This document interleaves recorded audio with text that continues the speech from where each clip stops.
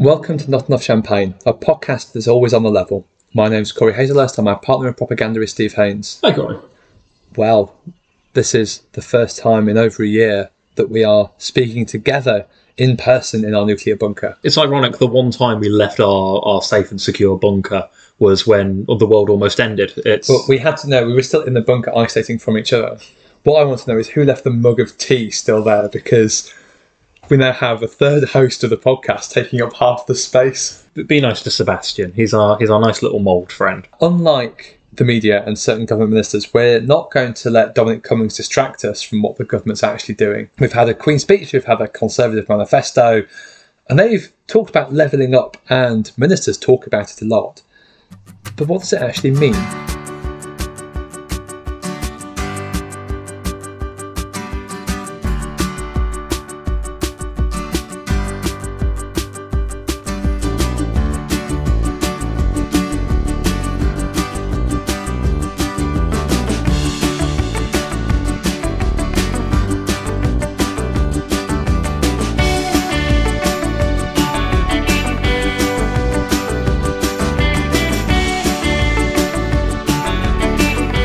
Regular listeners will be aware that it was Luke John Davis who stepped in for me again as I slowly recover from the short campaign hell and begin long campaign hell, which is very different. Hopefully this is it. I am at the helm doing research. Pleased to see from the show last week that now you're not hosting, you'll do no research at all, which I suppose is standard. And also, because I'm taking the helm again, we're going to start with a quiz. If I promise to do research again, will I never have to do a quiz again? Well, yes. Well, if you do research, you'll be able to answer the quiz, hopefully. God. So this is a quote from a Treasury report. What year does it come from? For too long, too many nations and regions of the United Kingdom have been allowed to fall behind, and real economic gain must come from a process of levelling up. 1896. No, that's the first Olympic Games, I think. It's 2003. There's a shock. We've been talking about this for a while. In fact, 2003, the height of New Labour. So it's not a party political thing. In fact, you had funds in 1934 being introduced to specifically target regions hit by the Depression. So I suppose it's one of those things, isn't it? Britain's always been quite a centralised country unit, and so there's always been quite a few economic inequalities between them. Yeah, absolutely. It is in many ways just one of the symptoms, I suppose is the best way to put it, of having a very centralised state. Is you do actually tend to end up with much more kind of like regional inequality, not just kind of inequality between regions, but also within regions as well. I mean, my slightly facetious answer of 1896, like, to be honest, I'm pretty sure if you looked hard enough, you could probably find people talking about it back then as well, because it's the sort of thing which is consistently been a problem or an issue in one form or another. There's always a part of Britain or the UK which is falling behind, and because for whatever reason, the areas might change, the reasons will change as a result, but there's always somewhere that it's not doing quite as well. And if we're going to take a historical perspective, we should talk about the Anglo-Saxon kingdoms. It was the inequality between Mercia under Offa and the rest of the other kingdoms in the 8th century. I'm just going to take this moment, Corey, and say I'm not researching the Anglo-Saxon kingdoms ever. Well, some of us spend years of our lives doing it. Or the Wessex is getting too big for its boots. Or even there was a lot of regional inequality because of the harrying of the North as well. Very conscious government policies. Moving on. No, but honestly, well, I 100% believe you. No, so in the Doomsday Book, 20 years on after the harrying of the North, it literally would just still say, "This land is wasteland." Like, the amount of stuff that William the Conqueror did to it was bad. He did not believe in levelling up. He mainly believed in levelling down, specifically levelling any political opponent who launched a rebellion against him. We digress. There's a few different things that levelling up could mean, couldn't it? So, as you say, one of them could be actually, is it about trying to get rid of inequalities between regions too? Because the Institute for Fiscal Studies have done some interesting research on this. They say that actually differences between regions, yes, they are quite massive, they are quite significant, but once you take variable housing costs into account, actually doesn't tend to be as unequal as all that. Still quite unequal compared to a lot of European countries, but I mean that's again one of those interesting divides, isn't it, that we started to talk about a couple of weeks ago after I returned after my sabbatical, which is that new divide in terms of homeowners. So renters generally voting Labour, who tend to be in the bigger cities. Homeowners in a lot of red wall seats, although we talk about them as being left behind areas, they tend to be. There's an interesting Economist article where if you've got a Barratt Homes development in your seat, that you tend to also have a Tory MP, because actually it's like the Tories that voted for Harold Macmillan in the 50s. You've got families there who've got a nice 2-bed semi, they're doing really well, sticking a vote Tory. And so it's not just a question of, well, these regions are left behind and terrible and these are doing great. I do think that with that notion of like Barratt's Britain, which is the term I've seen kind of like described online to describe that section of the population and those sorts of the Barratting of the North.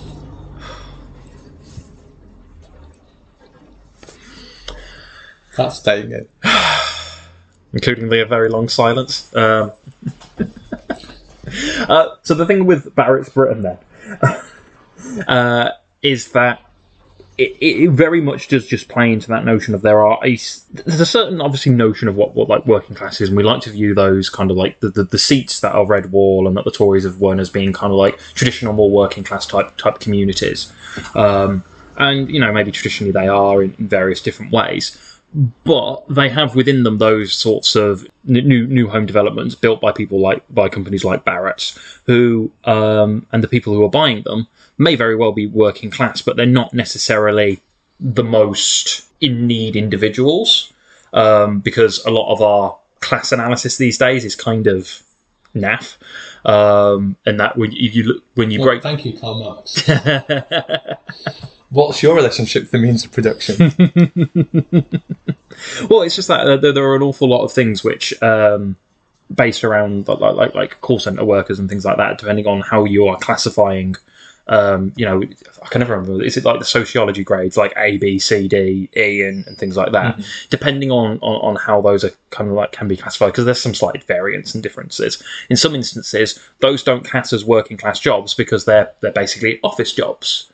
Rather than, and they're seen as being a bit more middle class, but actually you've got a lot of people in those sorts of jobs who are making minimum wage and struggling to make ends meet. And if you're able to buy a home, you're not necessarily struggling to make ends meet. And as a result of that, you have this kind of bit of a, I think, flawed analysis as to who these people are that are voting Tory in these seats. Because as you say, it's because actually they're doing all right, Jack. Come back on some of that class analysis. I get Paula Surridge, who I think has moved to the UK and the Changing Europe think tank, does some typically really excellent, interesting work looking at, because inevitably following the election, there's 8 million Labour post-mortems, one of which is about the nature of working class support for the Labour Party. One of the points that she was making is that however you want to cut it in terms of whether you look at the traditional things you look at in terms of whether or not you're working class, which again is a big thing on Twitter, isn't it? How working class are you? Take our 8,000 page quiz. But if you look at things like, say, level of education, you look at, say, are you in a manual job or not? All those sort of indications actually. Labour's losing support, the Tories are gaining it. And this is one of the things that we talked about in the podcast when we started 5 years ago, is class is becoming less a determinant of how you vote. It tends to be on, say, cultural attitudes, it tends to be on education, it tends to be on age as well. That divide you're talking about, I suppose, of sort of insecure renters, insecure work, homeowners, again, does play out within regions. So the IFS work, it suggests that actually London has got people right at the top of that of income distribution in the UK. It's also got people right at the bottom of income distribution in the UK. And again, this is something, again, whenever you have this class debate on Twitter and someone makes a comment about woke London liberal elites, they're all drinking chai lattes and dipping hummus in it and playing tennis or whatever it is that these sort of people do. People say, well, actually, some of the most deprived parts of the UK are in London, and therefore, if you're talking about levelling up, the debate never seems to be about levelling up within those city regions. Yeah, because fundamentally, I think a big reason for that is that the levelling up debate, at least as we have currently, the levelling up debate is in a lot of ways a political one. These are areas where there is political gain to be made, as demonstrated by the fact that the Tories have won them and they're trying to hold on to them. They've been given an opportunity to try and work for these areas and help those specific areas. And those areas aren't in London. Those areas aren't in Birmingham, for the most part. You can maybe make a bit of a case for places like Birmingham Northfield, but even then it's not really a red wall seat. Obscure Birmingham reference. Yes. But you have, like, the most of what we're classing as red wall are towns, which are less likely to have those quite extremes. This is the thing, what does levelling up actually mean? Because you could make the argument that levelling up is about saying there is some massive amount of income inequality in our country, we should do something about it. In which case, it would be about a general process of levelling up, especially the most deprived, which are in cities like, well, a lot of that is in a lot of cities like London, like Birmingham, like Manchester. Some interesting research from the Centre for Cities talking about how the bigger cities in Britain, like Birmingham and Manchester, tend to be less productive than similar-sized cities in other European countries. Basically, the bigger the city in the UK doesn't necessarily make you more productive, and they say that could be about improving public transport in those cities. It could be about increasing skills in those cities. So you could say levelling up's about that, except that never seems to be what the government seems to be saying it's about. As you say, maybe more for a political reason, because what they seem to be saying is that actually levelling up, well, is it more on left behind towns, struggling coastal communities?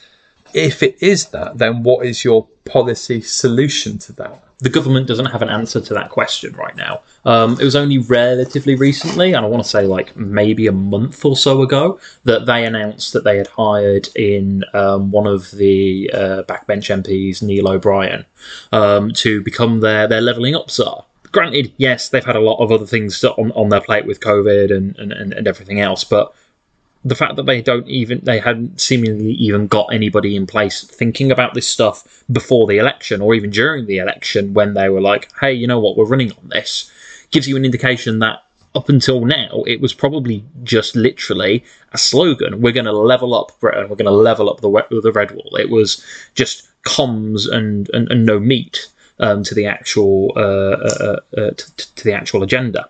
When the government is kind of talking about this stuff, they are actually talking about it in very loose ways, because they don't actually have an indication as to what that involves. And as a result of that, you've ended up in a situation where there's confusion as to what it could entail, confusion as to what sort of policies could come off the back of it, and actually you're starting to see amongst the kind of like the recent intake of MPs, especially from those red wall seats, some concern that the government doesn't actually know what they're doing in regards to this, simply because how can you claim to be successful at something if you don't know how to measure it? And how can you measure something when you don't know what it is you're trying to do?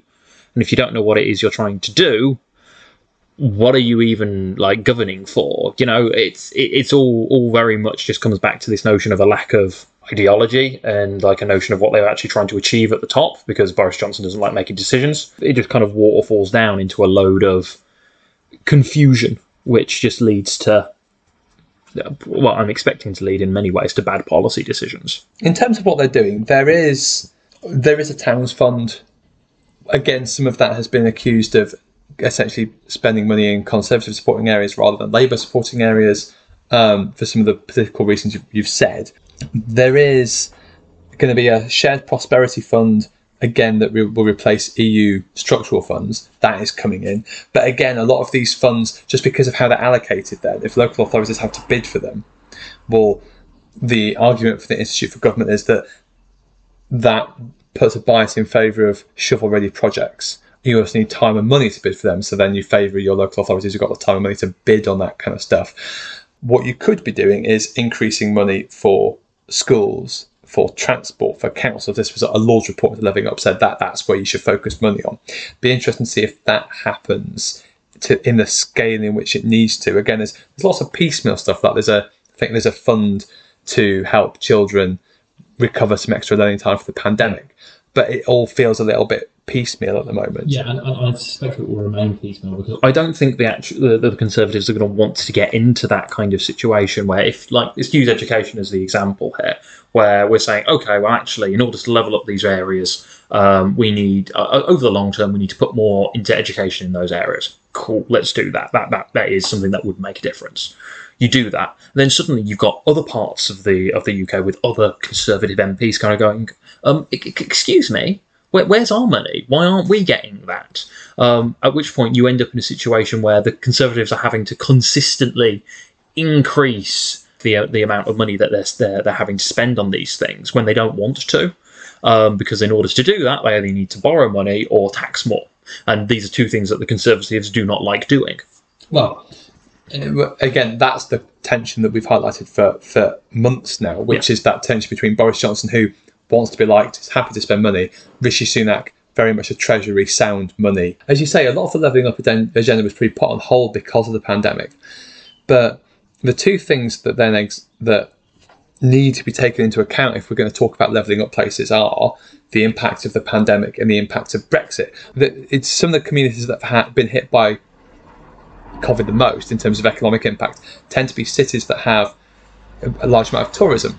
So cities like Glasgow, Liverpool, Newcastle, even London, quite economically badly hit because there's not as much footfall as there was. Massive economic impact. Equally though, again, the Conservative manifesto said that getting Brexit done will provide new support to people in rural and coastal communities and farming and fishing communities. And there is a £20 million support scheme, there's a £100 million fund, but look at the reaction from fishing communities to the Brexit deal and what's that spent on the impact on European markets. Look at the impact of farmers to the Australian free trade deal that's just come out. There's going to be massive structural shifts here. And again, it's not really obvious that the government is going to help those communities. If anything, with the Australian deal, they're essentially throwing them under the bus. Yep.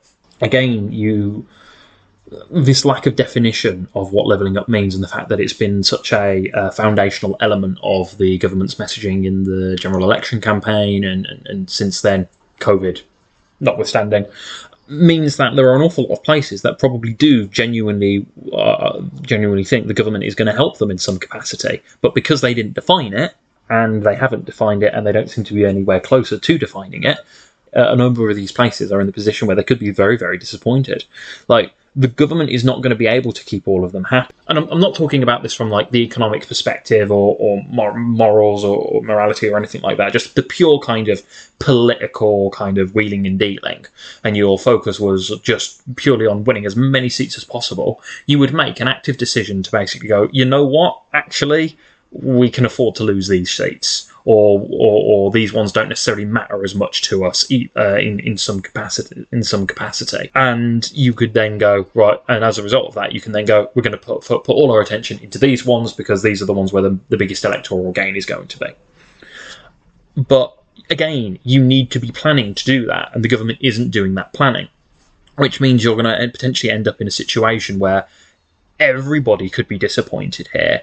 Nobody's going to get anything what they would deem as substantial or something that's actually noticeable to the wider public, and that's going to be a massive issue politically for them moving forward. Because if they can't point to successes in those red wall seats, then that means that they can't point to a reason to be re-elect those MPs necessarily. I think that the Towns Fund and also stuff like the free ports, I think, shows that actually, in terms, if you're looking at this in just pure pork barrel politics, or look at Ben Hutchin and Tees Valley, like, there's been enough investment there to solidify a pretty stonking Tory victory. You could even say something similar, actually, about Andy Street in the West Midlands. You had, you mentioned Northfield, the MP for there, Gary Sandbrook. As I say, Gary Sandbrook said, if Liam Byrne, who's Labour's candidate for mayor, won in May, there's not a cat in hell's chance of a Labour mayor getting a meeting with the Prime Minister in their first 100 days in office, as opposed to Andy Street, who's his 12-point plan was to get a meeting with the Prime Minister and get funding for their region. And again, Street's done a very good job of chiselling out the little he's actually done into looking like he's got stuff for lots of different areas. And it's almost that weird system where it is Sam essentially basically claiming you have to elect a Tory mayor because otherwise your area's not going to get funding because you'll be shafted if you elect a Labour one, which is almost like you're almost like pricing that pork barrel politics into the system. Nice region you've got here. Yeah, it should be a shame if something should happen to it. It's the brazenness of actually that kind of statement that gets me more than anything. But then again, it is Gary Sandbrook. He's not exactly known for his subtlety. Key, I think, though, is your point that levelling up is just a bit vague. So the Institute for Government have done a few different posts on this, and essentially they say that essentially levelling up just ends up being, well, we'll make things a bit better. It is a bit vague. But again, this goes two ways, doesn't it? Either the Conservatives can find enough shovel-ready projects to, if we assume it's all about sort of pork barrel politics, you find enough shovel-ready projects to spend money in the areas you want to spend them so that it looks like you can point to X, Y, Z. Or does it end up being just a general failure? Because actually, if you were going to do this properly, you would need to coordinate lots of different government departments. You'd need sustained spending, not just on massive squeaky infrastructure, but on on qualifications, on funding for local authorities as well, which hasn't happened. And again, one of the weird political consequences seems to be the Tory governments in London cutting Labour councils' funding, and then Tory councillors being able to act as the insurgents to almost clean up the consequences of their own government's cuts, which is a weird dichotomy. Or does it? There's a few ways you could see the Tories benefiting from this, or does it just become we voted for a Conservative government, we wanted this funding, we haven't got it. It's all a bit vague and ethereal. Yeah, I mean, I'd say it is a bit of a double-edged sword where potentially, because it's so vague, nobody walks away happy. But equally, like that fuzziness, that vagueness could be beneficial to the Conservatives, because what it could allow them is just, as you say, kind of point to any little thing and say, oh, look, no, we've improved the town. It's entirely possible that the Tories could reap electoral rewards from this just by doing little things like, if you make money available so that those towns can have the fireworks displays that were cancelled, that have been cancelled because they don't have the money anymore, so that they have money to redo the high street, which is kind of becoming a bit of disrepair. All of those sorts of things which create the notion of a place either being on the uplift or in decline. It all could be the sort of thing which makes people go, you know what, actually they have done something for us. And it could just be those little things are enough to kind of get the Conservatives over the line in regards to this. But it may not be, because that they haven't defined it as that. And as such, it's possible that expectations might get more than people expect. It might be that expectations have grown beyond the point where they can actually do anything that is going to make people think they've succeeded, because they didn't define it. They've just said, we're going to level up Britain. If they want fireworks, they could have gone to Dominic Cummings' testimony, couldn't they? They could have, yeah. But it's a good point, and beyond the Red Wall, Deborah Mattison talks about that. It's about a lot of the conversation she's having with voters in those seats it's about the neglect, either of kind of local centres. It's a focus maybe on town centres to the neglect of local high streets, or on bigger cities to the neglect of smaller towns on the periphery of those cities. So yeah, I think definitely it's that sense of, actually, if you were to repair a lot of the local high streets that the weak government cuts have meant haven't had the attention they deserve, could be a massive part of it. Yeah, absolutely. I mean, literally on my way here Today on the bus, I went through again Birmingham Northfield, and went through Northfield High Street. Like the number of shops that are there that are now boarded up permanently, and they've got the shops have closed down. Shops that have been there for decades in some instances, they're just gone. Granted, a lot of that's due to COVID, but it's part of a general sense of decline in an area. And if you're able to do anything that kind of relaunches that sort of stuff and makes people feel like, hey, no, we're on the up and up again in our area, that really matters, because people are proud of their communities. People like to be proud of the areas they come from. And if you can make people feel proud about that and just make it feel like where they live is a nicer place, there's a lot of electoral rewards to be reaped. If you want to feel proud about something you've done today, you could back us on Patreon, couldn't you, Steve? You could indeed. You could head over to patreon.com/notenoughchampagne, where you can fling us a few quid every month, which will gain you access to unique episodes and blog content and things like that.